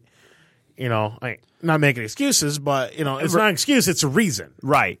It's and I'm not saying they're going to go out. We're going to be the National Predators and run to the Cup final. No. Well, I think I think we're making these arguments saying that yes, they were close to maybe sneaking into the playoffs and not being getting the 9th overall pick, but maybe playing as the role of the quote unquote 14th team in the playoff point listings. Yeah. But I mean, and again, the other side of the coin is to be fair with that is that Pittsburgh was lost the most man games to injury. Although it's a lot easier to overcome that when your two top centers are Sidney Crosby, Evgeny Malkin, and your goaltenders have been fantastic all year. And the Wings didn't have that luxury. Right. They call a spade a spade. Right. They didn't. There's a reason. Right. Why they have 3 goalies planned this year. Look, seriously, look at stretches of game. Mrazek's healthy, yet you'll see Corot 3, 4, 5 straight starts. That's nobody would have expected that. Yeah, and I'm just waiting for it. It'll never happen as long as Howard's here. Right. People will never admit that Mrazek's not good. No, I'm not saying he's a bad goalie. He's still young. He's still a young guy, and he still has a lot of room to grow. But better start growing soon. He's not the savior that I think a lot of people thought because of how he came in. And it's like, well, look at him. Right. Look at what he's done. And I constantly say it like, everyone dogs Howard, but you praise Mrazek. It's like if Jimmy Howard had the stress Peter Mrazek had, everyone would have been like, oh, we're glad he got unprotected. Right. Right. Well, it's the way you come in and take things by storm. 304 goals against, 901 save percentage. That's how Mrazek ended the season. 50 games. That's not good. Although it's because he busted on the scene like gangbangers, and then that next year was the best goaltender in hockey. Before he got hurt. Yeah, back in that February of not this past February, but the February before, February 16. Yeah, he led most goaltender. I remember the graphic. Can the Wings survive this? And he led all the goaltender statistical categories. Yeah, because honestly, you look at that 2015 for the Tampa Bay Lightning. Literally every series the Lightning went into, everyone said their disadvantage was the other team had the advantage in goaltending. Right. Because it went Detroit, Montreal, New York, then Chicago. Yeah. Like, well, okay, Mrazek's better than Bishop. Oh, well, okay, they won at 7. All right, Montreal. Well, clearly Carey Price is better than Ben Bishop. Oh, they beat him. Okay. Mm-hmm. Conference Finals range. Oh, well, Henrik Lundqvist. It's gonna. They beat them too. Yeah. Okay, yeah. So it's. No, you're exactly right. Hey, but. No, can Mrazek turn around? Yeah, well, I'm going to tell you right now, I don't think it's going to be in Detroit. But I don't know where he's going. Maybe he goes to Calgary next year when Mike Smith doesn't work out because keep looking for goalies. Exactly. But I don't see it with Mrazek. It almost feels like if you disregard one, you're hyping up the other, right? But I don't think Jimmy Howard is a great goalie either. Do I think you can win a Stanley Cup with Jimmy Howard and Peter Mrazek? Of course you can. Right. They're good goalies. You just need more. They're not gonna be a Matt Murray. Right. They don't have the ability to do what Matt Murray's done or Jonathan Quick did. Which is still weird to say because how good, and Matt Murray really was that good, but considering that lineup, it's weird that he needed, although defensively, they were playing with a patchwork group of defensemen. Yeah, they were. Yeah. They really, I think that's why. Matt Murray needed to be so good. Their goaltending is the reason they won the cup. Yeah. Like, don't mix words. You're not going to convince me otherwise. Right. And, the difference in that cup final essentially came down to 2 games. Right. Where Pekka Rinne was awful. and 6 and 5 and 6. Well, he wasn't awful in 5. He wasn't awful, but he was awful in 5, and Matt Murray matched him in Game 6, and he outlasted him in Game 6. Basically, I remember Eddie Olczyk saying something like in the first period that if these two goaltenders weren't as on the game as they would, it would be a 3-3 first period. And I remember thinking, yeah, you're very much right. Yeah. It could easily be 3-3 right now when it was still 0-0 all in. Yeah, I mean Matt Murray, he outlasted. Also, it doesn't help that Nashville scores a goal that didn't count, but twice. I know that again. Would have loved to have seen that whole thing play itself out differently, to be sure. Yeah, but again, Rene, he did not play. To say he didn't play well in Game 5 is severe understatement. Yeah, and he didn't. And Game 2 wasn't really good in Game 2. Well, either. See, the 1 and 2 gets forgiven because Murray wasn't good in 3 and 4. So it was like, okay, all right, so we're even now. But it was the so bad in Game 5, and then Murray being so good in Game 6. But I think the outlier in that is Nashville dominated Pittsburgh in Games 1 and 2. Yeah. That's what makes it. It wasn't like Pittsburgh dominated the Predators and they got a couple sloppy goals and it's like 30. It was 2 or 7 minutes without a shot. 37 minutes without a shot. In Game 1. So it's that it's unbelievable. I get what you're saying as far as but at the same time it's like it's not like the dude was standing on his head and make 45 saves. Right. We need you to make 14 saves and we win the game. Well, remember, we said this at our show at the Old Shillelagh, where really what it boiled down to is they played 6 bad minutes and gave up 6 goals. Yeah. In those 6 bad minutes. The final 3 minutes of the first period of Game 1. Yep. And what was it? The first 3 minutes of the third period of Game 2. Yeah. And they found themselves down 2-0. And that's your series. That's your difference in a series. That really was. That was 6 minutes. Because if they won, you get a split. Yeah. You get a split. You're going home. Okay, we win at home. Yeah. Again, assuming, and it's kind of a big assumption, but assuming nothing else differs. Nothing else changes. Right. That just, I think the two things you say, the PK Subban goal, that goal stands. They don't have the bad 3 minutes. That's a Nashville win. They win 3 and 4, and they're up 3-1. Yeah.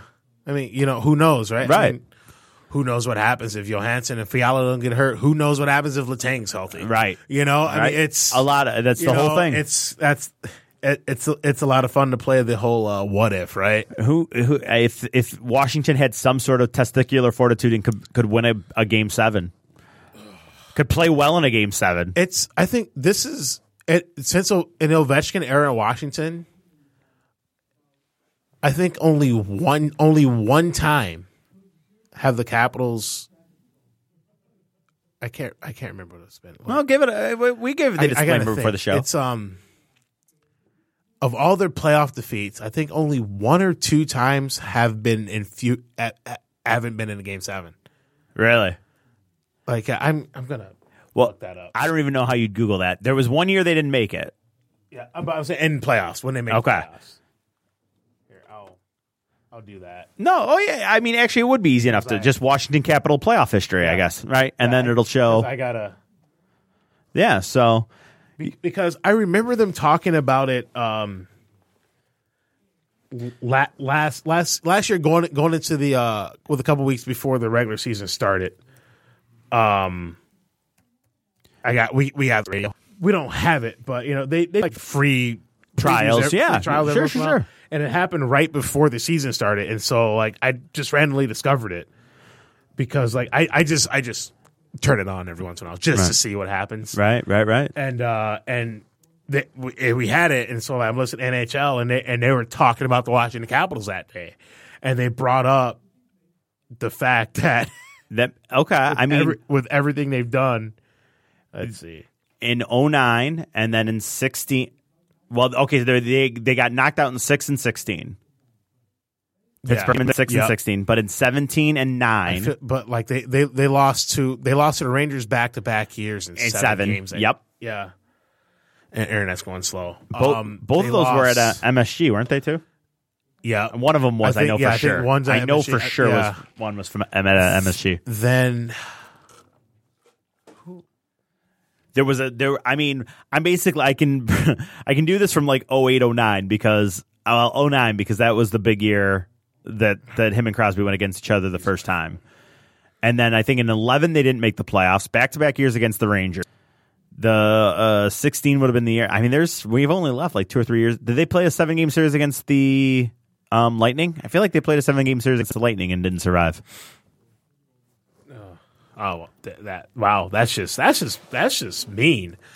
That's just Washington Capitals overview: 42 seasons, 0. That stares you in the face, don't it?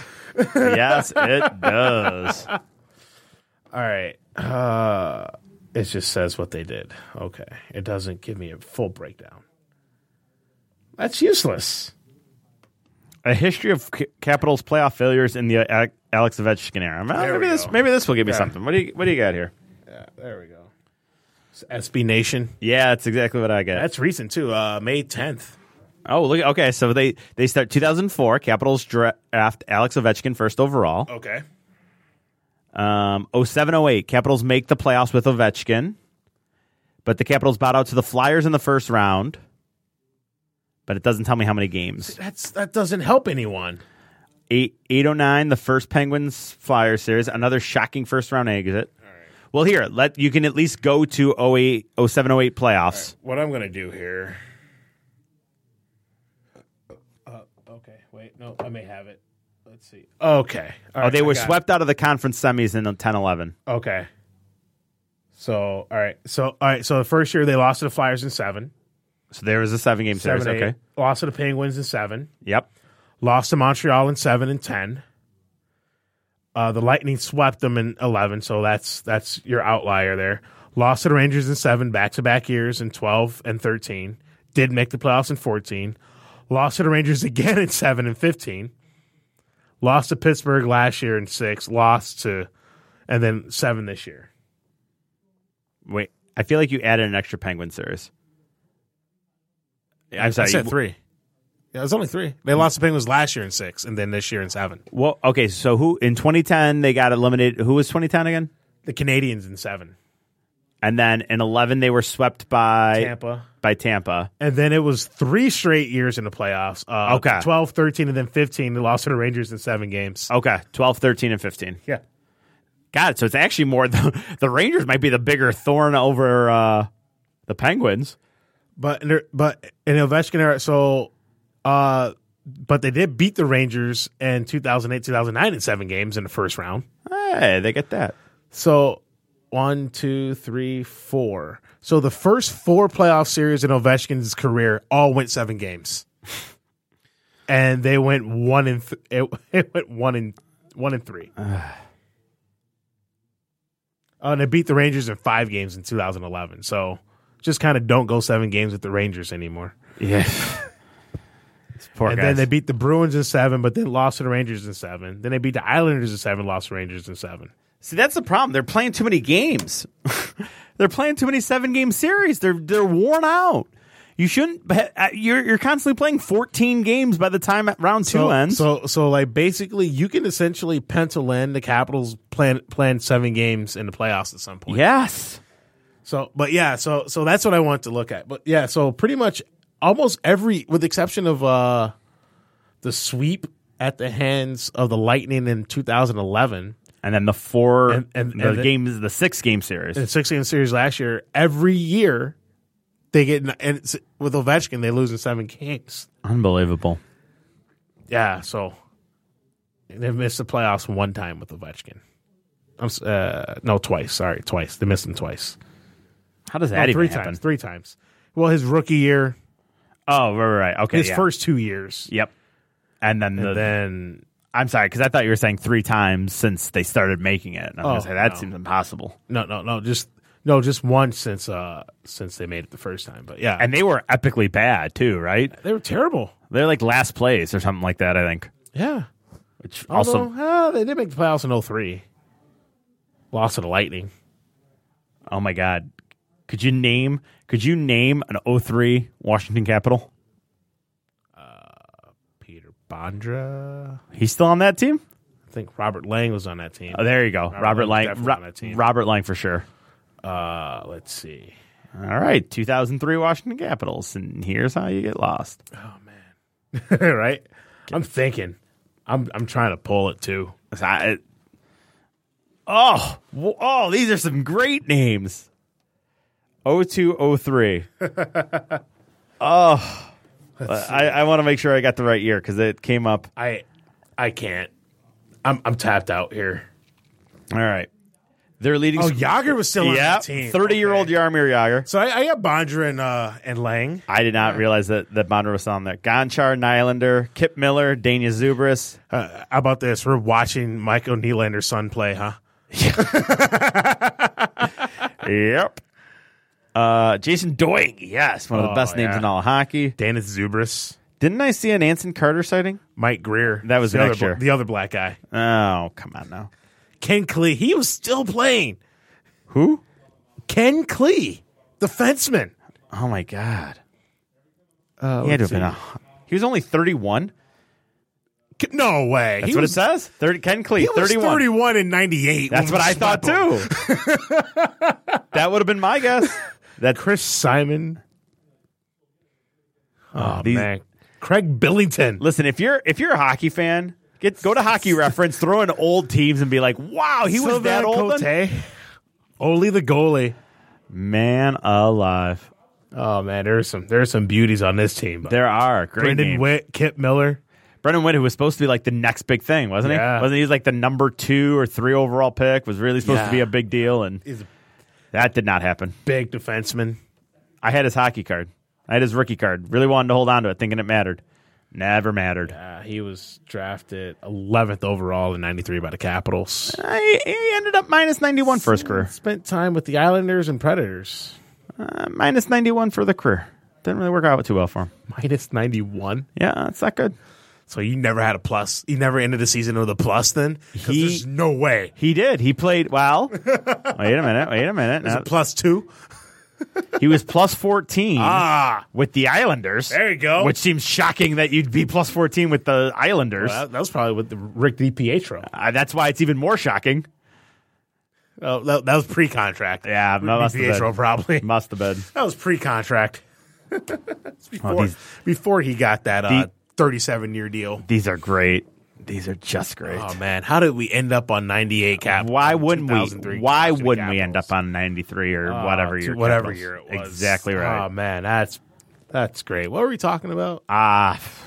Teams and hockey and stuff. Remember I said let's do an hour and a half show today? Yeah, that's might as well close out this last 15 minutes then, huh? Yeah, let's do it. All right. So you said you had an outline for the show you're going to do. I think we did. I think we actually covered it.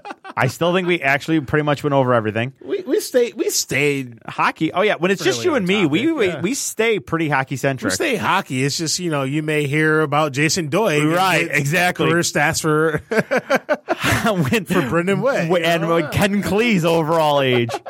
Let's see here. Let's see. I want to talk Griffins. We did that. Tyler Bertuzzi and looking real good. Okay, yeah, covered that. Good. We talked about some of the expansion night deals, which I just find it interesting, like the Winnipeg thing.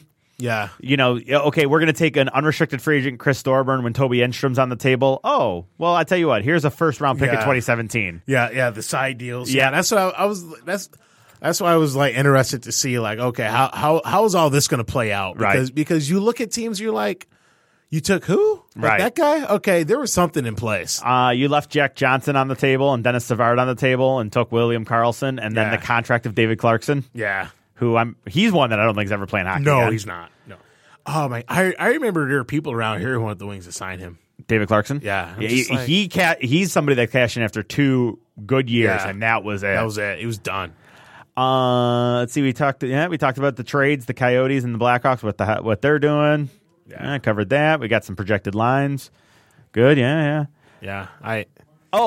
Here's something, and we even kind of did discuss this. Do you think it's a bad sign that Jensen's protected and Ouellette and Sproul weren't? Like, is that it's good? Okay, they like Jensen, so it's a good thing, but it's also a bad thing because neither Ouellette nor Sproul, you're more highly touted guys that people have heard about for a long time. That's why. And I was shocked because I thought for sure the Wings were losing one of those guys. I thought for sure. I'm like, oh well, we're gonna lose. We're gonna lose a young defenseman. But you know what? When you look at all the defensemen that they took, I don't think that Ouellette or Sproul really rates higher than any of them. No. I think they took 13 or 15 better defensemen than those two. Yeah. So I can't really even blame them for that. Well, they're down to 11 now. Yeah. Keep dealing them away. Yeah. I wasn't shocked that they left Cronwall unprotected or Eriksson. I wasn't. I mean, honestly, everything that they did, nothing surprised me. No, by with the route they chose with their protected list. So I mean, and I was pretty content because honestly, is there really any player on this team going forward where you're like, we really need this guy 5 years from now? Yeah. If this guy is on our team 5 years from now, we're screwed. Is there anyone on the roster that screams that to you? There's 5 guys that you hope are that way. Yeah, I know. There's 5 guys that you're praying to God are like that, but no. But right now, I mean, honestly, look at the team. It's like, he definitely kept the 7 best forwards. Yeah, I mean, is there's some upside with you hope Larkin can rebound from a sophomore slump, right? You hope that's what it was, a sophomore slump. You hope Tatar can build off how he ended the season. You hope Nyquist can build off how he ended the season. He was very good assists. Yeah. He just needs to find the goal-scoring touch. Right, yeah. Here's the thing, bud. If you're a winger, I'm going to need you to have goals. Right. It's great that you ended with 30, 35 assists, but you only had 8, 12 goals. That's not going to get it right. I'm going to need you to put the puck in the net. Yeah. A center having a lot of assists? Yeah, you're supposed to. Yeah. You're exactly right. I need you to bury the puck, buddy. But yeah, I mean, Anthony C. Hope he can continue to build. Hope Mantha can continue to build. Abby just had a bad contract. Yeah, I mean, you felt too much pressure because of the contract and wasn't playing. I mean, honestly, what you're hoping is this season it was a fluke for a lot of guys, right? I mean, that the best case scenario is that everybody had their bad year at the same year. You're hoping. Yeah, you're hoping that last season was the exception and not the rule, right? The Kaiser too fits under that. Yeah, I mean, you're hoping that it just, it like you said, it was everyone just decided to shit the bed at once, right? And everyone plays better. Hell, I hope Mrazek plays better. I hope he does. Sure. Because Howard's invariably going to get hurt and only going to be available for 40 to 50 games, and we're going to need good goaltending in the other 30 to 40. If it's not Mrazek, hopefully Coro can step up. Yep. And I mean, I'm going to go into this season with the same expectations I went into Wings last season. There's only 2 things that's going to shock me: finishing at the bottom of the league or win a cup. Yeah. Everything in the middle, very possible. Sure. Yeah. I mean, honestly, if you look at the Atlantic Division, every team that made the playoffs last season, they missed the playoffs the year before. Really? Yeah. That's a fun fact for you. Montreal, Boston, Toronto, Ottawa, all missed the playoffs the year before. Look at you.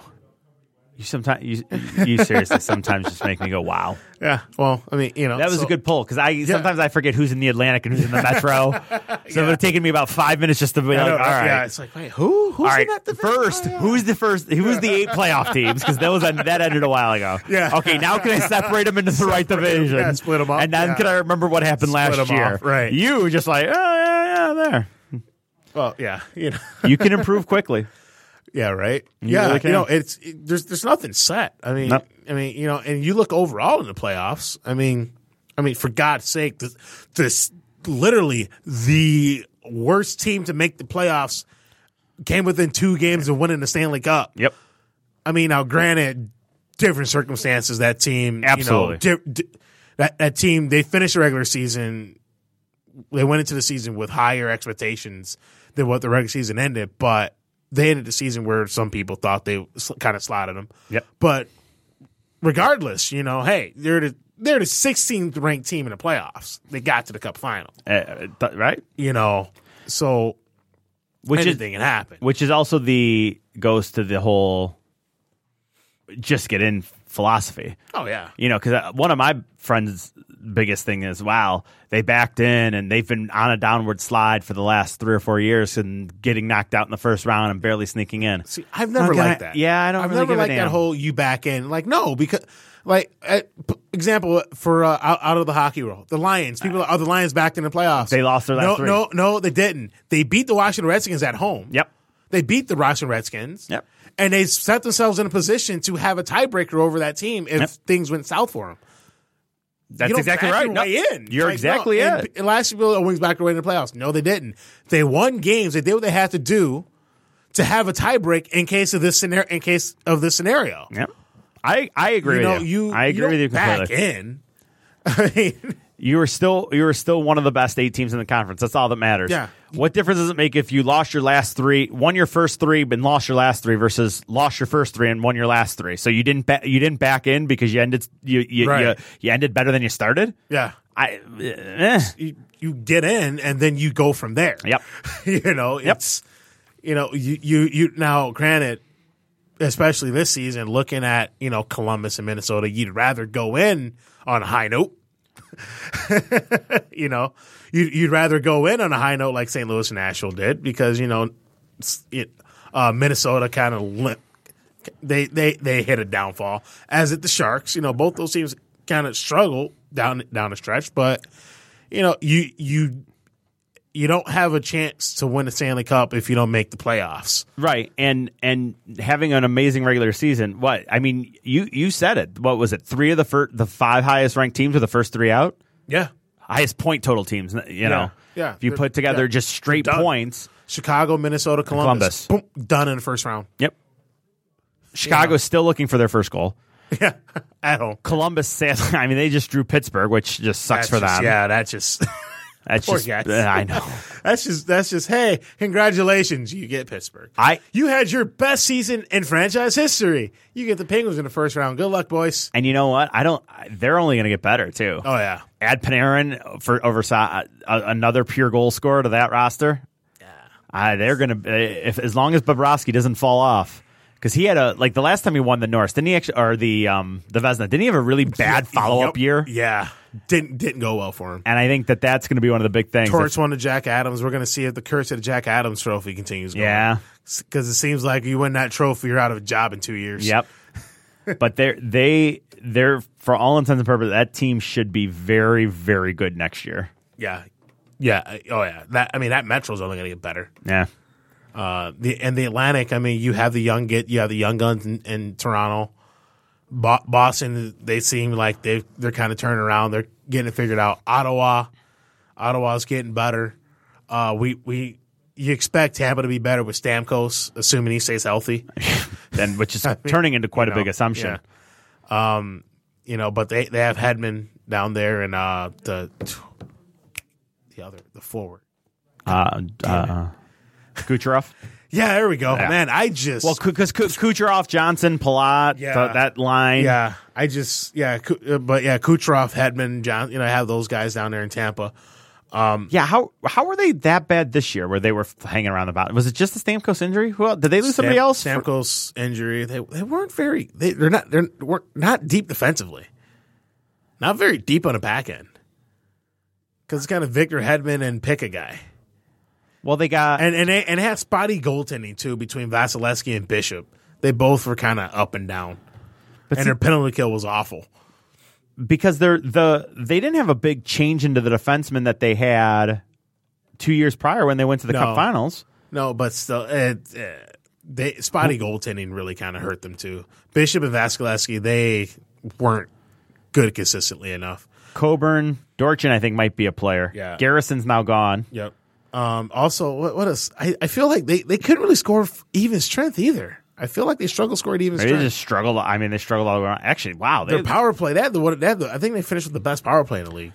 But even strength, they really struggled scoring even strength. Coburn, Coburn's on the team. It's Carl that was cut. So Coburn is still there. Yeah. Dorchin's now going to be big. Garrison's gone. Hedman's still there. And they just added the Slater Cuckoo's going to be there, and they just added the prospect from Montreal, Sergachev. Yep, the big defensive prospect who everyone's raving about. So we'll see what he can do. And Strallman had a really good year. Strallman and Sucher. Yeah. Yeah, nothing really wild. Kind of, you know. Maybe everything just came together 2 years ago with those defensemen, and now everyone's a year older. Yeah, 2 years older. Yeah. It's only a matter of time before Buffalo figures it out. I mean, they have some talent on that team. Do they have a number 1D? Ristolainen, and then it's a bunch of other guys. It'll be interesting to see if they go get Kulikov, if they try to reassign Kulikov, who had an awful year there, but I don't know if they have anybody that can replace him if they don't. Yeah, and free agent defensive crop is just bad. It's Kevin Shattenkirk, and sure, why not? Yeah. We need a body, so here's some money. You want 38-year-old Andrei Markov? Who doesn't? Right? Trade with the Golden Knights. You can get yourself a defenseman. Yeah, right? They still got probably three or four they can deal. They have 11 now, so yeah, they can. You can carry 8. Yeah. You got to have somebody in your minor league system. That's for sure. Maybe they don't. I don't know. All right, so that's it. So I will for sure not be here next week. Okay. In studio. I don't like. So many circumstances allowed me to be here tonight. Won't get into it though.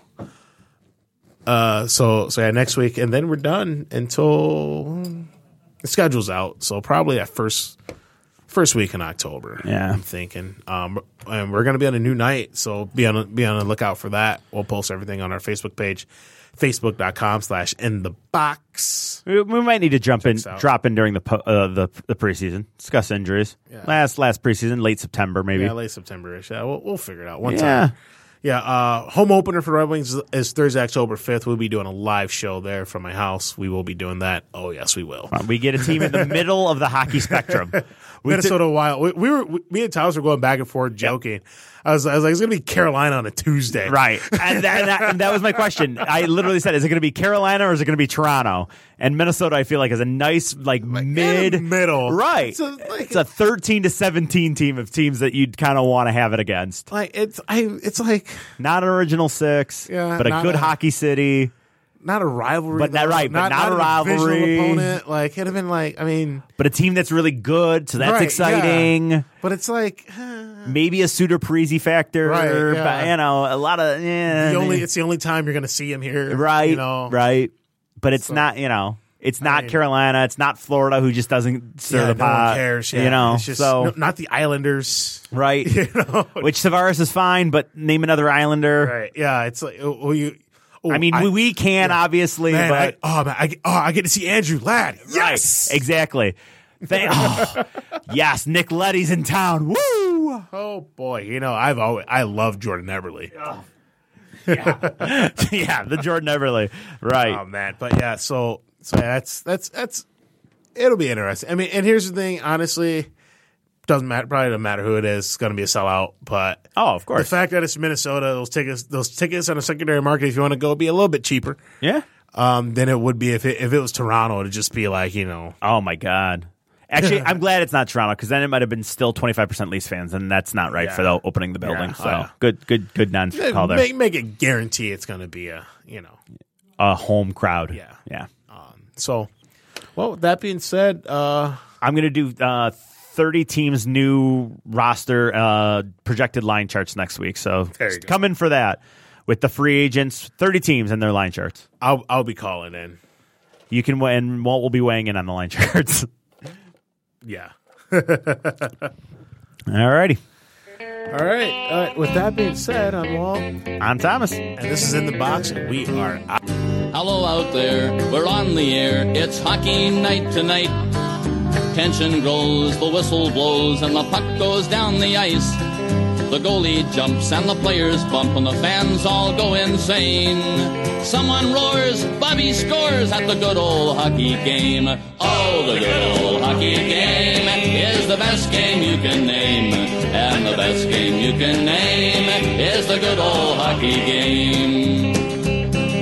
Second period, where players dash with skates aflash. The home team trails behind, but they grab the puck and go bursting up, and they're down across the line.